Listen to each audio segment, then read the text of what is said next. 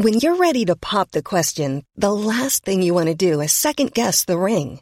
At BlueNile.com, you can design a one-of-a-kind ring with the ease and convenience of shopping online. Choose your diamond and setting. When you find the one, you'll get it delivered right to your door. Go to BlueNile.com and use promo code LISTEN to get $50 off your purchase of $500 or more. That's code LISTEN at BlueNile.com for $50 off your purchase. BlueNile.com, code LISTEN. Everyone knows therapy is great for solving problems.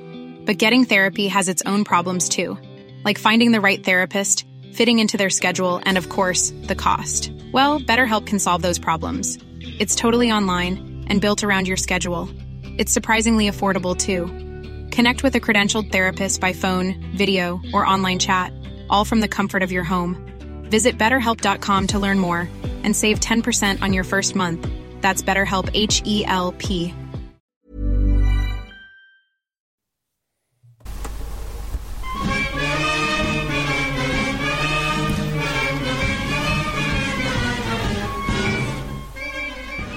Hello, and welcome to this. It is the inaugural 2023 World Cup Egg Chasers Rugby podcast. I had to think about that. There's a lot of words. Welcome. Welcome, everyone. And, of course, welcome, Tim Cocker, because you're broadcasting from France.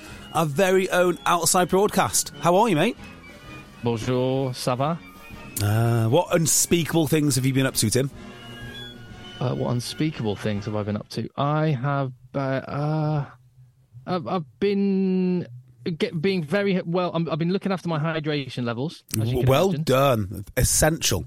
Very important in this heat. Yeah. It's so bloody hot. Is it? I know it's been hot in the UK. I mean, in fact, I think the England team, Richard Wigglesworth in the press conference yesterday said, when he was asked about the weather, he went, "Well, apparently it was hotter in Manchester this week than the Le Touquet where they were." Is that true? I've no idea if that's true. It's definitely going to be pretty sweltering for them tonight as we record this. This is Saturday morning. The England game is tonight. And yeah, it was quite a late one, as you would imagine, last night for me in Marseille watching France against New Zealand. You watched it back in the UK. Of course, the game didn't finish till basically 11:30.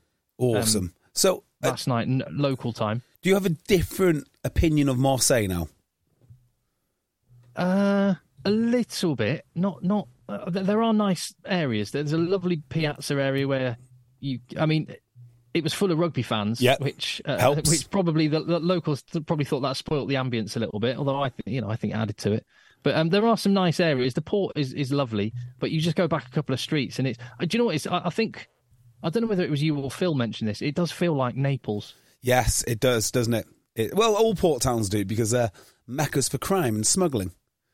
So it makes sense. Yeah. There was a lot of gendarmes walking around with machine guns, making sure the locals just get a little warning shot to the pickpockets. Yeah.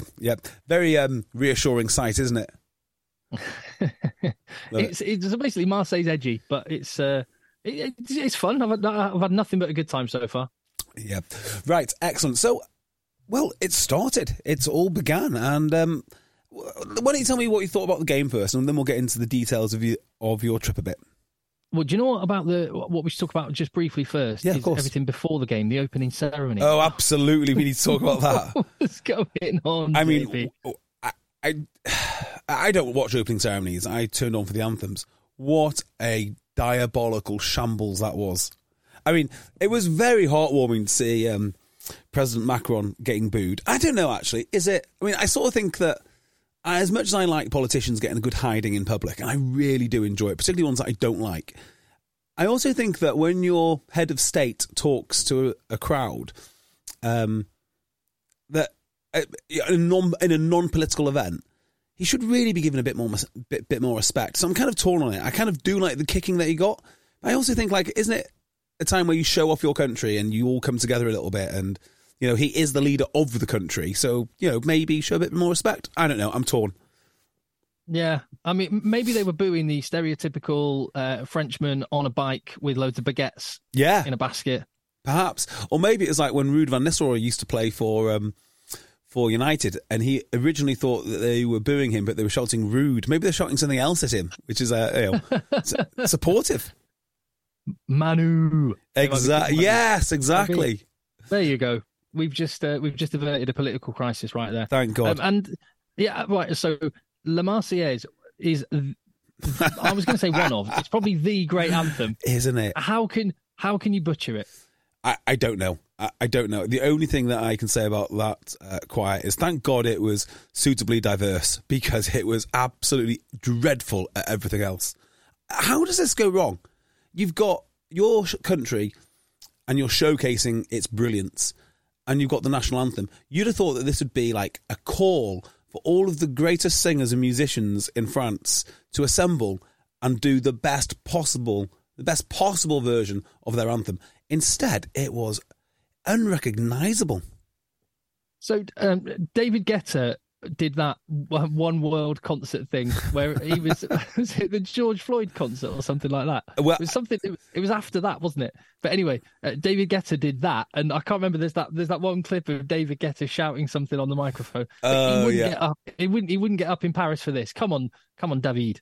Yeah, hang on. David Guetta didn't actually play. Are you sort of telling me he played the opening ceremony? Are you just referring to? No, I'm saying what he couldn't even be bothered to turn up for this one. Like if they're gonna mess about with the Marseillaise, at least get David Guetta to do like a sort of French house techno remix. Completely agree. I didn't see any of the opening ceremony, and I'm very comfortable with my decision to do that. And I'm really the hacker's getting worse. I didn't think it could get worse. The hacker is getting worse. So let's track it back to its origins in like whenever it was. Sorry, its rugby origins. I'm sure some absolute buffoon is going to tell me no, it actually originated, during some war or some such thing. If you look at it in the 70s, it looks like middle-aged men dancing. It's horrendous, but in a way, it's better than what we have now. So they now go into a huddle for some team breathing or some little chit chat before, and then they go into the haka. And now they've started using props. I don't know. I don't mean the good type either. I don't mean the ones which push in scrums. I mean like Aaron Smith was holding a cross between a paddle and a spear. And I don't know what it was. I don't know what it signifies. Why is it there? Just get rid of it. But this is going to proliferate now. We're going to see no end to this. We're going to see bloody grass skirts, or we're going to see war paint. It's going to continue and continue and continue. Because the thing with a hacker is there's never... That's enough now, boys. That hacker's plenty. They've got to do something new all the time. So expect this to be an ongoing trend. No, my rule now would be no props for any tribal war dancing. I love the hacker. I actually didn't really. I bet I was maybe a bit distracted. I didn't actually notice the paddle thing. It's obviously of Maori origin. I mean, yeah, I guess it is. I mean, you were probably smashed at this point, Tim. You're probably all over the show. No, I was. Of course not. I was very, keeping it together. Very responsible. Excellent. I've got work to do the rest of the weekend. Anyway, the game began, and New Zealand out of the traps. Yeah. My goodness me, France. I thought, oh dear. Well, just back to the anthem. Aside from the lack of quality, I did think, like, is this an omen? Like, if they don't get it's a cliche to say French run on passion. And I don't think that is true for this team. I think they run on professionalism. But still, having your anthem butchered so early on, I thought, is this an omen for what's about to happen? And you're absolutely right. Within a minute and a half, New Zealand had scored. Yeah, I think the counterbalance to that point about ruining the anthem is they got the kit spot on, because as I've been talking about, when they do the different coloured socks, shorts and shirts, so the tricolour colours are all different. I mean, it's a beautiful sight. Do you know, I'm torn on that again. I do like it. I'm not going to lie. I do like it a lot. However, I also like France in blue. I think France look best in blue. But that I don't disagree. Barrier. Obviously, they had to change because, one team had to change. But, yeah. But if it was blue shirt, white shorts, red socks, I mean, that's the perfect one. But I love the tricolour, the different colours. So if we're saying that the anthem was the reason why New Zealand were... up early, and the kit was why France came back through Thomas Ramos with 3 kicks in the first half to go in at 9-8. It was a cagey first half, wasn't it? So cagey. I think that's a really good description of it. Thomas Ramos was amazing in the first half. Except for one drop ball, I thought he was absolutely flawless. He's a special talent. He just handles the pressure. He just looks so relaxed. I was trying to think of which player he reminds me of. I've got two in mind. One everyone will know, and another one you will know, and you'll probably appreciate this analogy, and no one else will know him. So the first one would be like a really classy Finn Russell. And not that Finn Russell's not classy, and I don't mean in an actual class sense, but just like, I don't know, he does very remarkable things very calmly and coolly, and I love that. And he seems to be the piece of the French jigsaw which just moves around continuously, and he plugged in at scrum half very nicely, he go first receiver very nicely, he can do all sorts.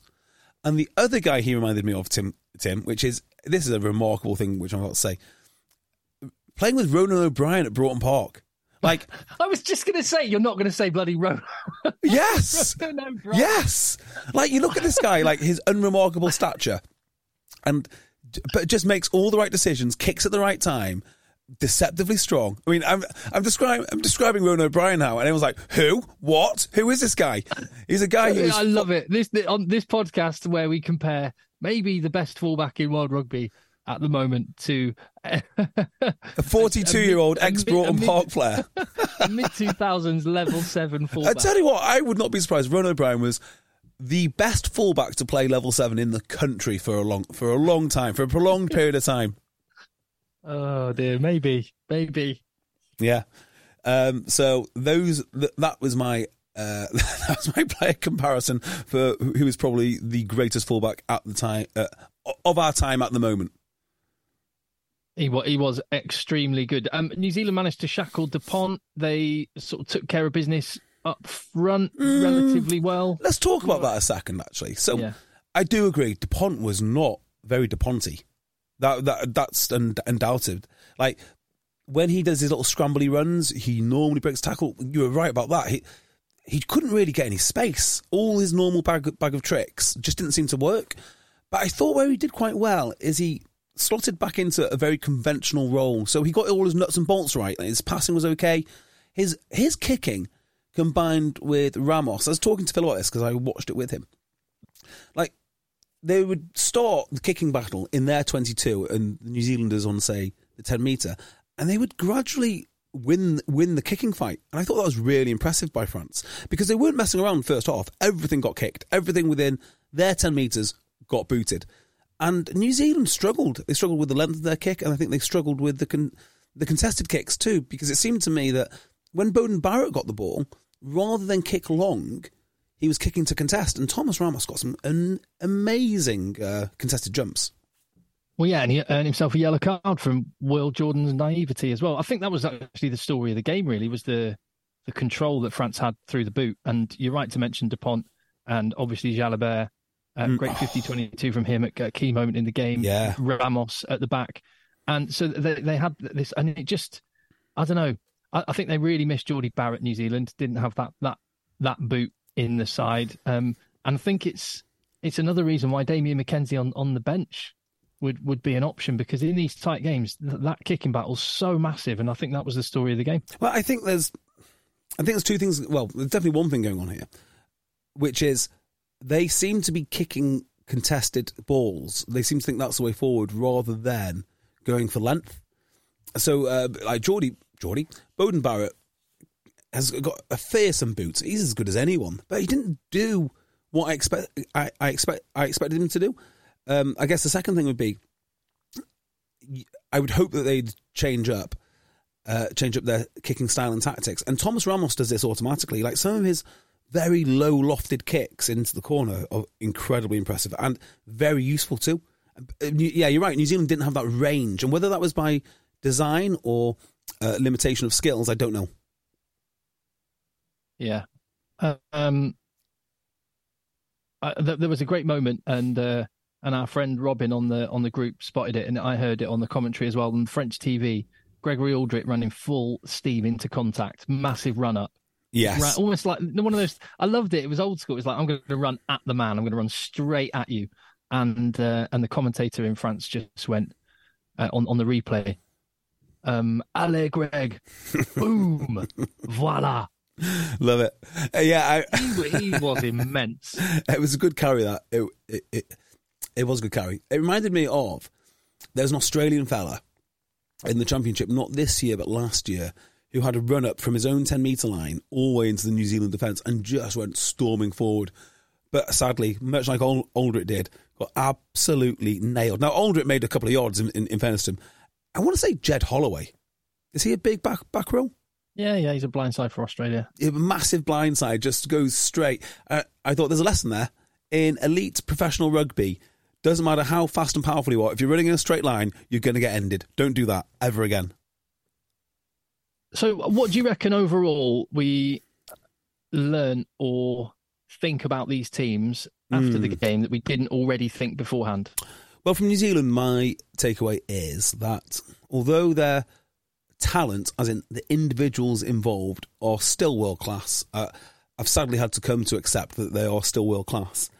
What they're not world class at is the rubbish jobs. So for me, when New Zealand made a break, their clear-out work was terrible. Like, it wasn't terrible. I mean, it was passable as a Tier 1 international team, which means it's quite high standard. But it wasn't at the top end. And that gave France far too much opportunity around the breakdown, whether it be counter-rucks or whether it be stealing or just slowing the ball down in general. New Zealand looked lazy to get there. And I think past incarnations of the New Zealand team recognise that, yes, they're brilliant, but their brilliance has to be complemented by hard work. And they didn't have that. It wasn't like it was like a lack of awareness. So that was what I'd take from New Zealand. And from France, well, the takeaway here is that they can win with a multitude of different players not being available to them. And they're not just about enormous men getting over the gain line, because their enormous men weren't really present. They had big men, but they didn't have, they didn't have like an enormous second row, far from it. Their back row are, they're tall, certainly they're rangy, but they're not the absolute monsters which they've fielded in the past. So, and also Jonathan Dante is not around. So the gain line animals which they've had for so long, they weren't there. And they still won. And they won without some really key players. They won with a lot of room for improvement, a lot of key players. Julien Marchand going off could be important, but Piatto Malvaca was immense as well. Wasn't he? And so just... I think we knew it already, but I think what this game highlighted was that France's 33-man squad is much better than New Zealand's 33-man squad. Yeah. Do you think this game... Well, one of the ways I looked at it is everyone was cagey, and the difference between the two teams is how many players stood out from that. So Dupont didn't. Malvaca absolutely did. Ramos absolutely did. On the New Zealand side, they had... Who stood out for them? As in, like, Rico Ioane? A little bit. I was going to say Scotty Barrett. Scotty Barrett was running like a deer. I'm trying to think of someone else. But basically, the difference makers were the guys that weren't overawed by the occasion, not the Talea, obviously, with his 2 tries. Say again? Talea, that's the one. With his 2 tries. And he was a slippery little runner, wasn't he? He's very good. I mean, he's very predictable what he does. He's fast and he steps inside. But, if you've got a trick and it works all the time... As the new coach, he's a little bit like Johnny May circa 2017. Johnny May mixed with Anderson Silva. Yeah. Do you know Mark Talea's heritage? No. He is, I think his mum's Samoan and his dad's South African, or it could be the other way around. And when I heard that, I was like, is it any wonder he's good at rugby? He's a very good rugby player. Isn't he just? He's very young as well, so yeah, a lot of room to grow for him. So he was... Sorry, go on. No, crack on. Yeah, I was going to say, he does certain things very, very well. And as the coach of Talk H now says, the new coach, Liam McGovern, don't get bored of being good. In other words, if something's working, keep at it. I like that. Yeah, it's good, isn't it? I like that.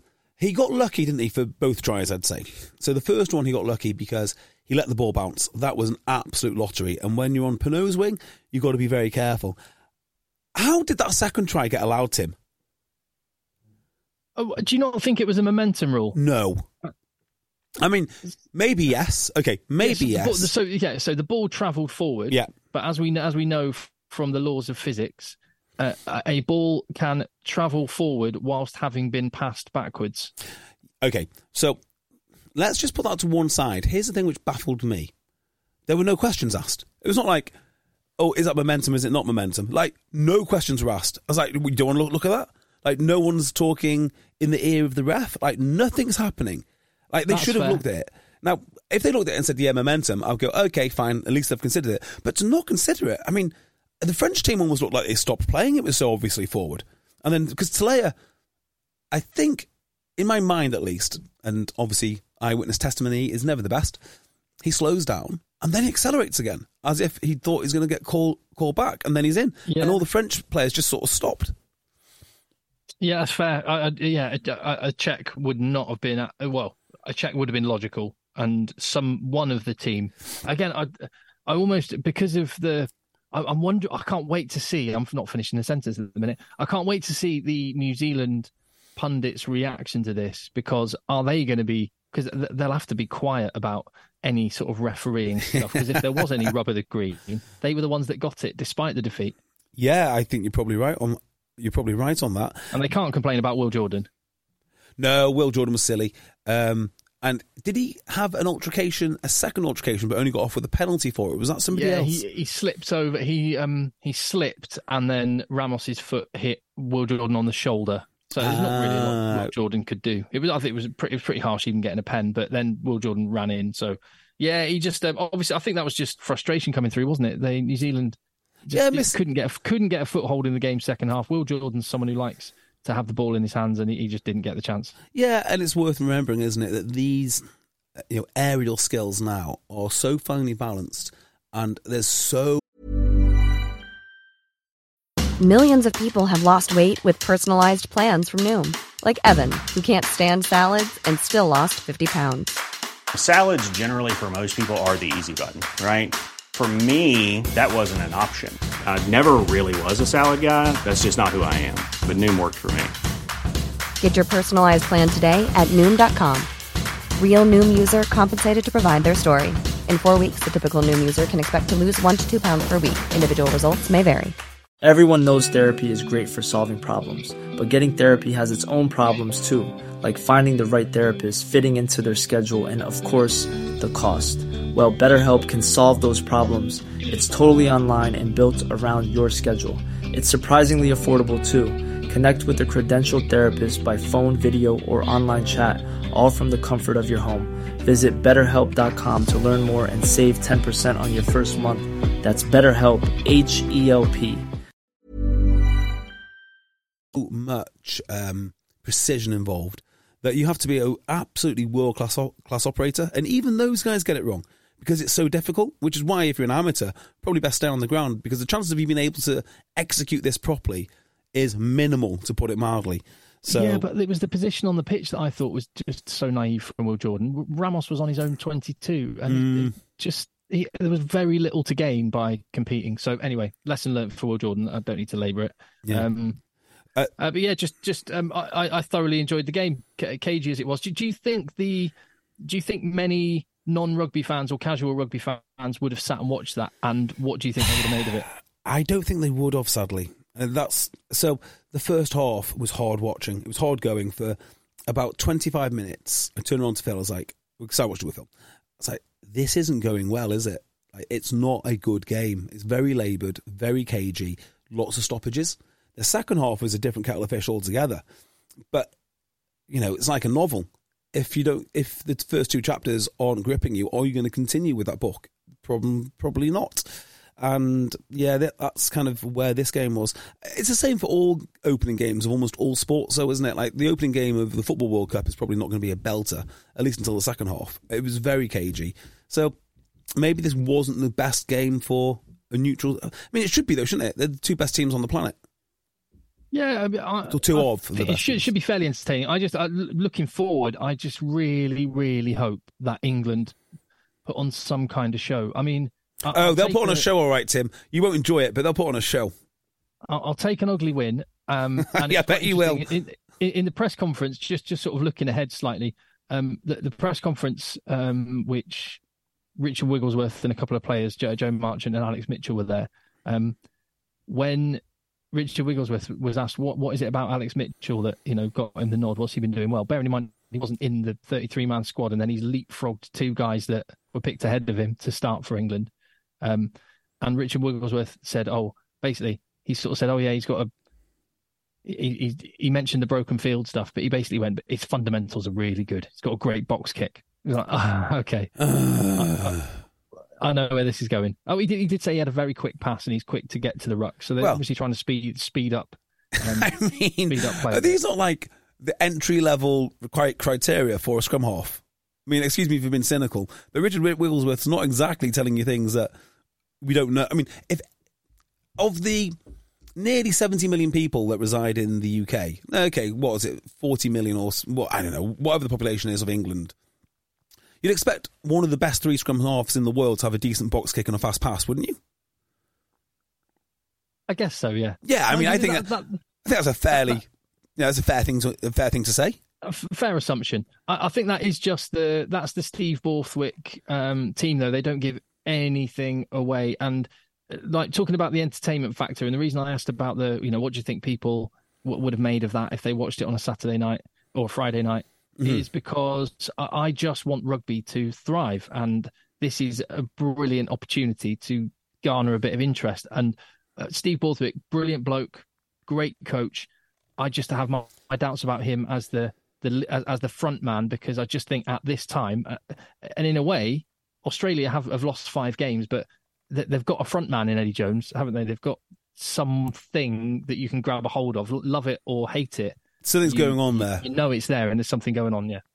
Yeah, and we have to be careful when talking about the game and like how do we speed it up, how do we make it more attractive? Because I think a lot of these changes to make it more attractive are usually counterintuitive. They slow it down, they stop cohesion, they make coaches reinvent things, or if they've got to reinvent, or if they've got to stop things, they usually go to a more negative tactic than the one that they were previously using. There's a lot of things in rugby which you've got to be careful of in order to, when you're looking to quote unquote change the game. I mean, the ultimate one for me is the box kicking. So we've got to get rid of box kicking. Yeah, but box kicking drops players back. Dropping players back creates space. Then you've got the escorting forwards. And then before you know it, one bright spark decides, actually, we're not going to box kick it. We're going to fling it out to the fly half. He's going to kick to the other side where there's an unprotected catcher. And then all hell breaks loose. And it's great again. So in a way, just let rugby sort itself out, because it will sort itself out. And I usually think that most of the things in the game which we find quote unquote boring are basically just bad legislation, bad lawmaking. I mean, the other one is safety around scrimmaging. The safer you make scrimmaging, the more in-depth the process, and the more narrow the skill set of the props, the better they get at those skills. So now we've got these unbelievable props who are just, you have to train full-time for maybe the best part of a decade to be the shape of a professional prop. I mean, from the age of 16. Like, it's just, you have to really go at it all the time, which means that the field for props is very narrow. It means that the thing that they do is very specialised, and it takes ages to get something like a scrum set up. But this is a product of really bad regulation, and it's always the same. The law, as Phil talks about all the time, the law of unintended consequences. No. As I talk about all the time. As you talk about all the time. Yes. The law of unintended consequences, correct. So I guess it's probably not worth talking too much more at this point, because there's other games coming. So there are 2 more things I'd like to mention. Yeah, go on. The absolute workover that the French scrum did on the New Zealanders. So I think at first half there might have been 3 scrum penalties. There was definitely 2. Whether that was guile or whether that was just raw power remains to be seen. Weenie Antonio demolished his man. I mean, there wasn't much of a debate about that. Absolutely demolished him. The second, and Wardy as well. Is that how you say his name, Tim? Wardy. Reddy Wardy. Yeah. Raider Wardy. First off, I was like, I've seen him quite a bit for La Rochelle, and he doesn't stand out for La Rochelle. Not because he's bad, but because everyone else is absolutely enormous and massive, and they're all the headline figures. But the first half, I was like, I haven't really seen him, but he's gone well. Second half, however, I don't know what happened in the locker room, but he came out flying, ball carrying. He looked like a version of Ellis Genge that could actually scrimmage. It was very impressive.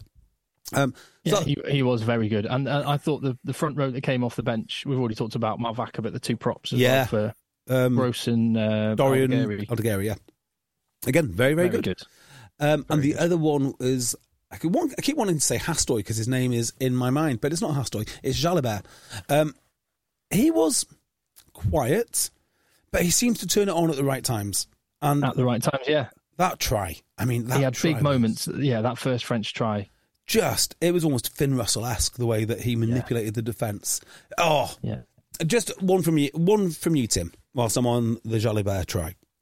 I'll just preface this with, when Pinot went over, the comms team went, what a finish. I was like, what do you mean, what a finish? Well, the finish had nothing to do with it. The fact that Jalibert fixed one of the best back rows in the world, went sideways, drew in a winger, and then gave the ball in open space where there was previously no space. That's your talking point, not what a finish. The finish was like, I could have finished that.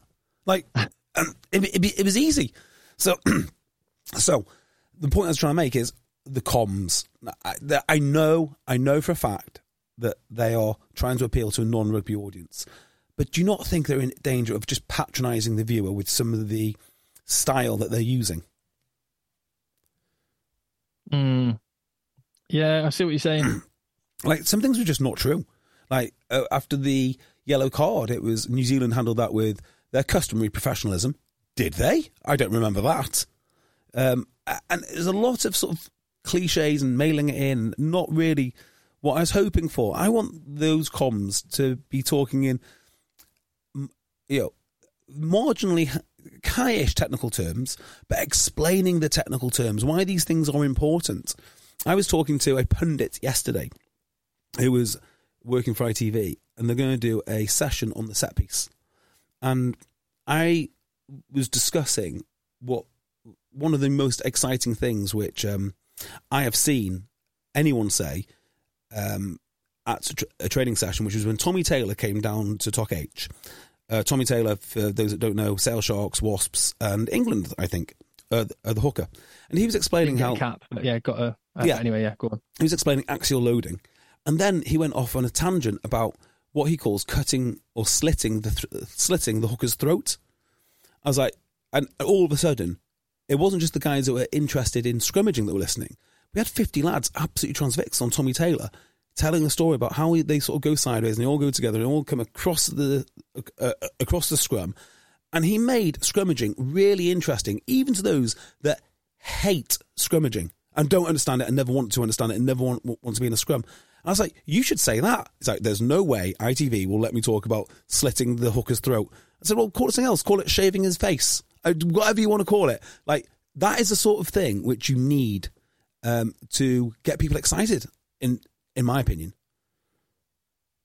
Yeah, we've got some emails and stuff. There was some stuff less than complimentary about ITV. A lot of people complaining that like 15 minutes before the start of a World Cup, they're having a discussion about the TMO bunker.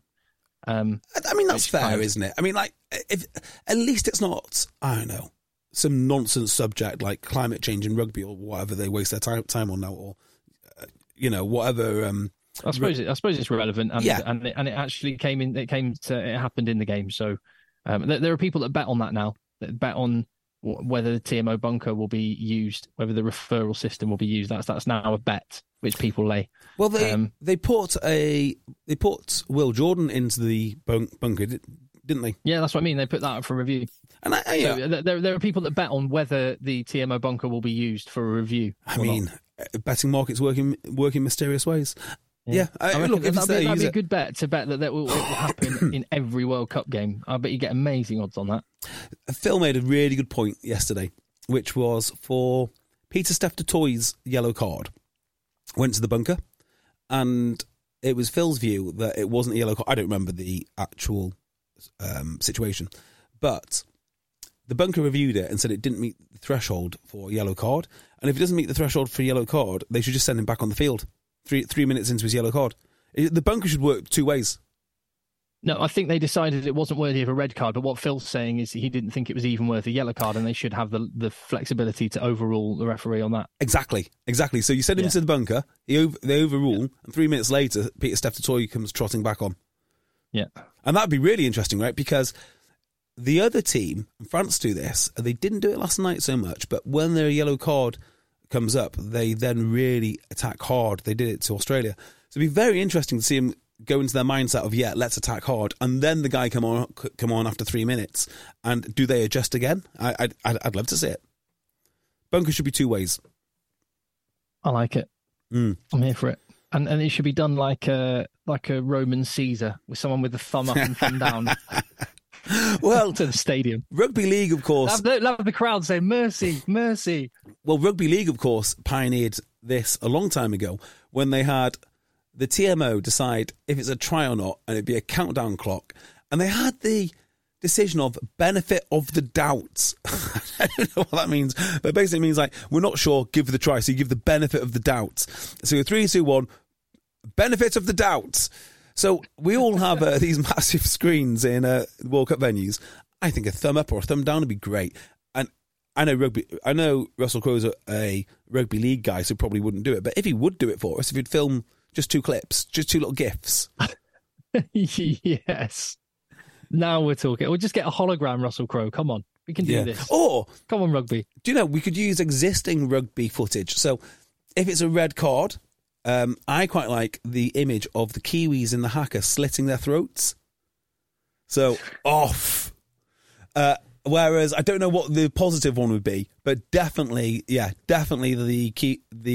close-up of like Ardy Surveyor doing like the throat slit. You're gone.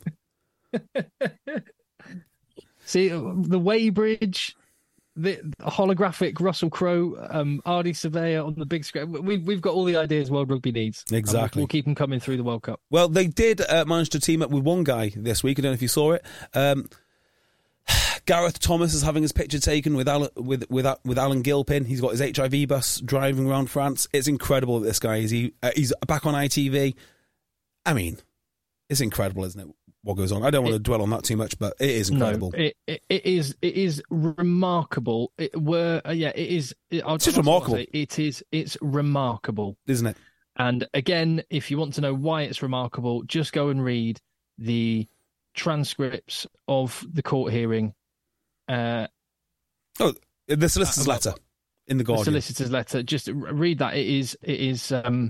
You can only come to the conclusion to see Gareth Thomas in that role right now is remarkable. Remarkable. Yep, quite. Yeah. So, is there a game today? I think there might be a game. I think there might be a couple.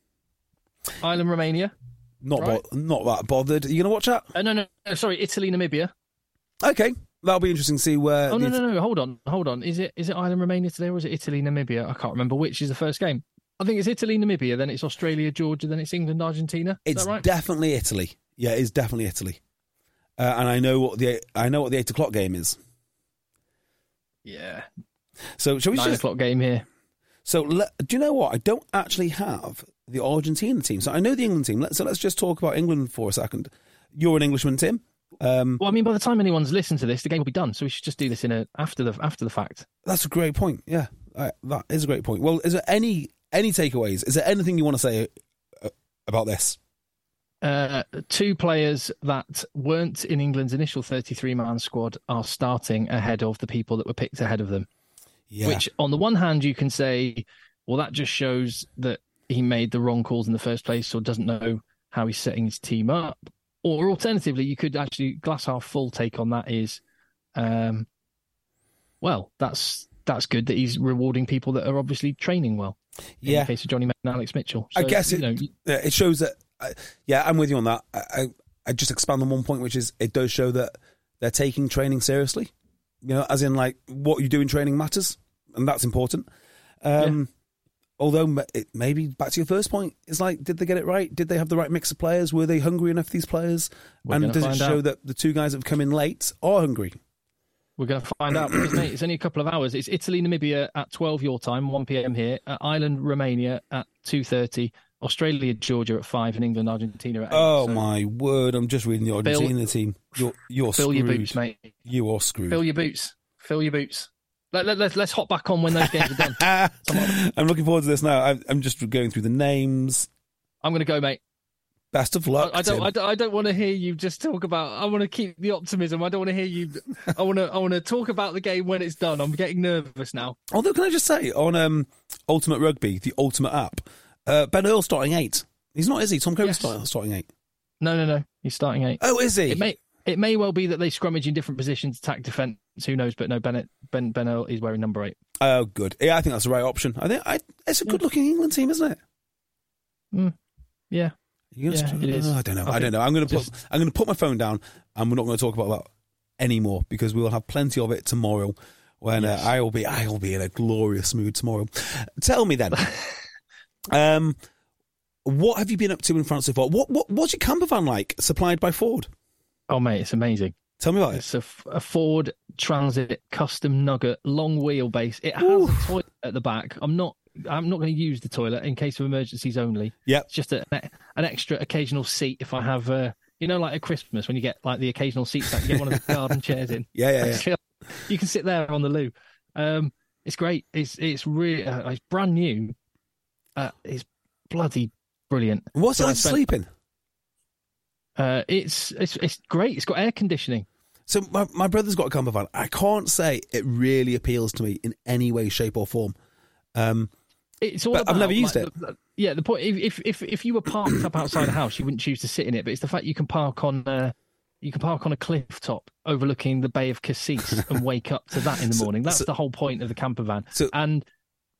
Go on. Sorry, I was going to say. So I picked it up from Paris. I drove down to my aunt and uncle actually have a house near Dijon, like right in the middle of the wine region. So I actually stayed with them the first night, so I could just set the van up and stuff. Yeah, and then I meandered my way down to Marseille, and Cassis, just up the coast, is a lovely spot. I'm currently just on the edge of the Calanque National Park, which is just outside of Marseille. So yeah, I sort of go in to do the work and the rugby bit, and then get out.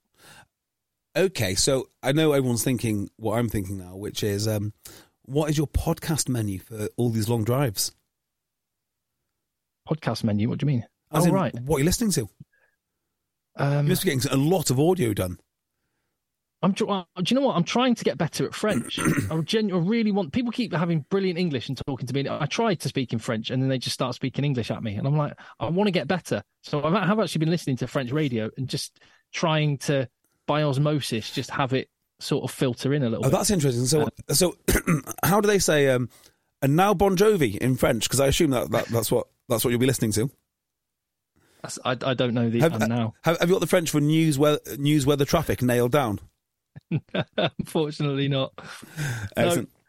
No. And what are you doing with the rest of your day today in France? Where are you going to watch these rugby, games? Mate. I've got a bit of Virgin work to do. I'm going to be talking to TalkSport in a bit, and then I'm heading on into Marseille to watch all of the rugby. So yeah, I'm doing a bit today for BBC Berkshire of all stations. I'm doing that at 10:30. Are you not going to go to a pub and just watch 3 games back to back and get slowly drunk? Well, yeah, if you ever let me go, then I might. Right. Noted. Hints taken. Get out of here. Nice one, Jay. I'll chat to you tomorrow. Bye-bye. Nice one, bud. Bye. Mom deserves the best, and there's no better place to shop for Mother's Day than Whole Foods Market. They're your destination for unbeatable savings, from premium gifts to show-stopping flowers and irresistible desserts. Start by saving 33% with Prime on all body care and candles. Then get a 15-stem bunch of tulips for just $9.99 each with Prime. Round out Mom's menu with festive rosé, irresistible berry chantilly cake, and more special treats. Come celebrate Mother's Day at Whole Foods Market.